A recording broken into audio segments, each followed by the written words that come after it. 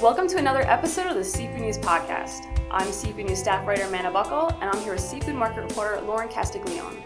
Happy Monday, and thanks for having me. This week's episode is brought to you by Urner Barry's Comtel. Comtel specializes in the timely, accurate, and unbiased reporting of markets to clients in the poultry, egg, meat, seafood, and related segments of the food industry. Be sure to download the brand new Comtel app on the App Store for iOS and Google Play for Android. And besides Lauren joining me today, I actually also have egg market reporter Joe Govea. He's infiltrating the seafood team here. But Joe is actually going to be restarting Urner Barry's Market Digest podcast. And Joe and I actually just came back from Vegas, where we were, representing Urner Barry at their executive conference. So, Joe, you want to say hi and talk a little bit about your experience in Vegas? Sure. Thank you. Thank you for having me, Amanda. It was a really great time, a great experience. Last week I was in college. I started full-time Thursday, then they shipped me out to Vegas on Saturday. So it was some great exposure to a lot of the industry. It kind of exposed me to a lot more than I could have ever imagined. I met a lot of great people, learned a lot of great things. I actually had the chance to present in front of the audience, so that was a great experience, and I'm looking forward to, being in the Market Digest. So thank you. So we'll keep you posted on when Urner Barry's Market Digest podcast, revamps and gets out there. And, definitely keep an eye on Joe Govea, fresh blood at Urner Barry's office. But enough about eggs and Joe. We've got plenty to talk about this week, so let's just dive into it. Lauren, do you want to actually kick things off with some news from your markets? Sure. So there's a few noteworthy things going on. For domestic scallops, pricing usually falls in sequential order, where the largest scallops are the most expensive, and pricing falls as they get smaller. But right now, the landings of 20 to 30 count scallops are being quoted the same, and in some instances higher than 10 to 20 counts, the size right above them.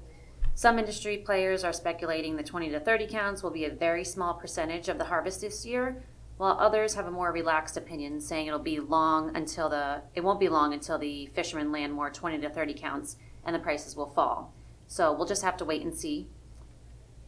Switching over to Pangasius, the prices have been on the rise since government regulation has switched from the FDA to the USDA, causing major inspection delays, severe shortages out of Vietnam, and increased replacement costs, just to name a few. So the market is just a mess, but people love their Pangasius, and the reason I know this is because even though the prices are $1 higher than where they were just a month ago, we have not yet seen demand switch over from Chinese catfish, tilapia, or pollock just yet, which are the three leading contenders to take over this market share from Pangasius. So it might be too soon to tell, but I'll be keeping an extra close eye on those markets the next couple months. And to get more insight on this situation, our monthly Aquaculture Insiders was just released for the month of May, which includes import data up through February of this year, and it's filled with 15 pages of analysis and commentary and charts focused solely on Pangasius, Chinese catfish, and tilapia. Nice Aquaculture Insiders plug, Lauren. I'm digging it. In other news, seafood is going Hollywood. I like how Lauren talks about markets, all the serious stuff, and I get to talk about the silly stuff, so this is a good combo. But, obviously seafood has gone Hollywood before. I mean, just last week we were actually talking about Beat Bobby Flay.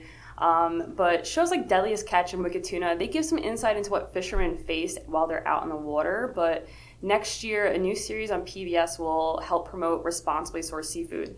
So the show is called Good Catch, and it takes acclaimed chefs from across the nation to meet responsible fishermen and fish farmers. And we're not just talking about responsible, they take care of their dogs and everything, safe. They're good fishermen and fish farmers. But responsibly sourced seafood is definitely a big issue. I mean, especially at Seafood News, we're always covering just fisheries that are over catching. I mean, think Carlos Rafael, right. And so this show is highlighting the people that are doing good in the industry, which is fantastic. So these chefs, they head out to explore the landscape and discuss innovation, and then they return to the kitchen to prepare their catch of the day. Now, the goal of this series is to show consumers just how easy it is to create a sustainably sourced and mouth-watering seafood dish. That's an interesting take for a TV show. It's part reality cooking show, part docuseries. Yeah, it's I think it's a cool mix, and like I said, it's not just Deadliest Catch and Wicked Tuna. Those shows are already out there. I can't think of a single show that's kind of like this, that's promoting. Right, yeah, me neither. It's pretty cool. But, especially considering the fact that, like, they're going to be visiting fish farms, I think it's, like, important just because a lot of consumers have this thought that farm fish is not as good as wild-caught fish. And I was actually at a family party a couple weeks ago, and my uncle was, like, going on this long rant about how he would never eat farm fish, and it got into this, like, really heated discussion, because I'm like, why are you having this debate with somebody who is working for a website called Seafood News? This is the wrong person to be talking about.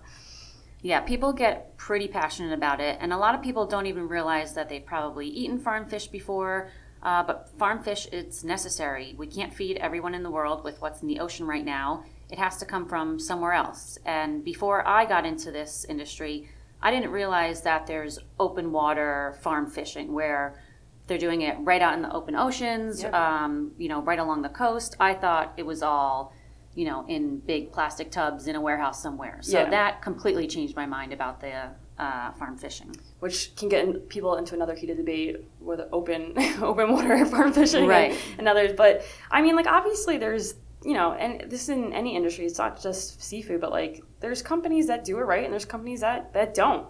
But it's, you can't just, I think, throw them all the farm fish into one category. But I hope this series, I think it's going to open some eyes, and what's cool about it is that Warner Hanson Television has launched a companion website for the show, and it's called saltyfarmer.com, which I think is a great name. So saltyfarmer.com, it gives consumers who want to learn more about responsible aquaculture a chance to, head over there and find cooking advice and recipes and videos and, just anything you could possibly want to learn about responsibly sourced seafood. So the site walks consumers through everything from where their seafood comes from and, like, how to purchase it, which I think is really cool because when I first started eating seafood, I was, like, honestly scared to go to the fish counter just because I didn't, like, even now I'm like, well, number one, I have a hard time figuring out, like, how many pounds of food feeds me. I have no clue. I'm like, I don't know, like a pound, and I'm like, is that a lot? Like, to eat a pound of food, but I mean, a pound of food is, like, usually for me and my husband, and then, like, we give my dog some food, but I think it's a necessary website, and obviously, I mean, you can search for anything on Google, but this site seems to just have everything that you could possibly want to learn if you're new to seafood, if you're just confused about seafood, you want to learn more. I think it's a neat idea, and it's supported by the Global Aquaculture Alliance and the Seafood Nutrition Partnership, Pentair Aquatic Ecosystems, and the Soy Aquaculture Alliance. So keep an eye out for a good catch coming out on PBS in early 2019. Moving along, major tuna brand StarKist is now selling chicken, which isn't confusing at all. Is this chicken what I have, or is this fish? I know it's tuna, but it says chicken by the sea. Is that stupid? God, I love that Jessica Simpson clip. It cracks me up every time. Poor Charlie the tuna. So StarKist launched their chicken creation pouches, which are similar to their tuna pouches, but of course with chicken. And this marks the brand's first foray outside of the seafood space. The pouches are made from chickens sourced from American farms that are raised cage-free and hormone-free. The flavors of the white meat pouches include a bold buffalo-style, ginger soy, zesty lemon pepper, and chicken salad. And StarKist has actually been around for 100 years, so it's just crazy that after that many years of being in the tuna business, and I mean, I know they have, like, salmon pouches too, but just in the seafood business, I guess, it's neat that they're branching out now. It is pretty crazy, but it makes sense. They want to be known as a diversified, healthy food company, and their goal is to provide a product that is not only healthy, but also convenient. I am all about convenience. I mean, just this morning, I went to go make a salad, and I wanted to throw olives in, and I had one of those cans that you pop. Okay, Nicole's making a face, she eats olives. But I had one of those cans where it's like the easy pop open can, so you don't have to take out the can opener. Well, like, the thing bent off of it, so I couldn't get it open, and I'm just like, yeah, I'm like, forget it. I'm just not. I'm gonna go oliveless today. I'm all about that convenient life. I would not take out the can opener. So, anyway, our final story of the day: March 2018 shrimp imports. So we start off with some serious news. We're gonna end on some serious news. So March shrimp imports were released late last week, and imports were up 12.5% for the month, pushing first quarter imports 16.3% higher than a year ago. So the average value of all shrimp imports in March fell from $4.41 in 2017 to $4.32 this year, or about 2%. So India's shrimp imports in March were almost 30% higher than a year ago, leaving their first quarter imports up 34.2%, and Indonesian imports were up sharply in March. Ecuador, China, and Mexican imports were all higher, while Thailand imports were sharply lower and Vietnam imports modestly lower. Peeled shrimp imports were up 16.5% for March and 23.7% through the first quarter, and cooked and breaded imports were also higher. So the market continues to reflect an oversupply of shrimp in most categories for the current demand, and demand in many quarters has, by anecdotal accounts, been negatively impacted by inclement weather conditions throughout much of the country. Some have recently indicated a more positive market sentiment. However, supplies may remain burdensome based on import data.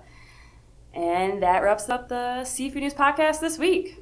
Thanks for tuning in, and don't forget to download the Comtel app. It's free with your Comtel subscription and makes it so much easier to check the markets while out of the office. And with summer right around the corner, it's a no-brainer. Until next week, everybody. Bye.